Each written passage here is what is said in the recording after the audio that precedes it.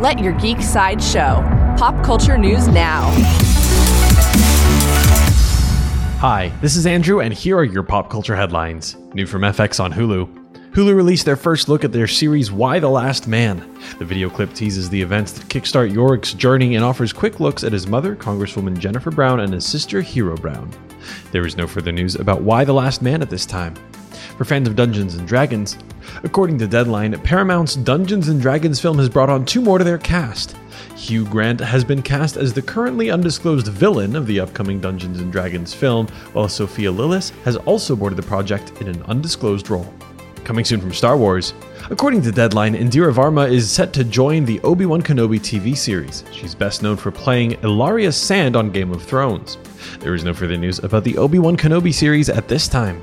For fans of Vampirella, Dynamite Entertainment has sold the rights to their popular character Vampirella to Mike the Pike Productions. They now have film, television, and streaming rights. There is no further news about the Vampirella series at this time. This has been your Pop Culture Headlines, presented by Sideshow, where pop culture is our culture. For any more ad-free pop culture news and content, go to geek.sideshow.com.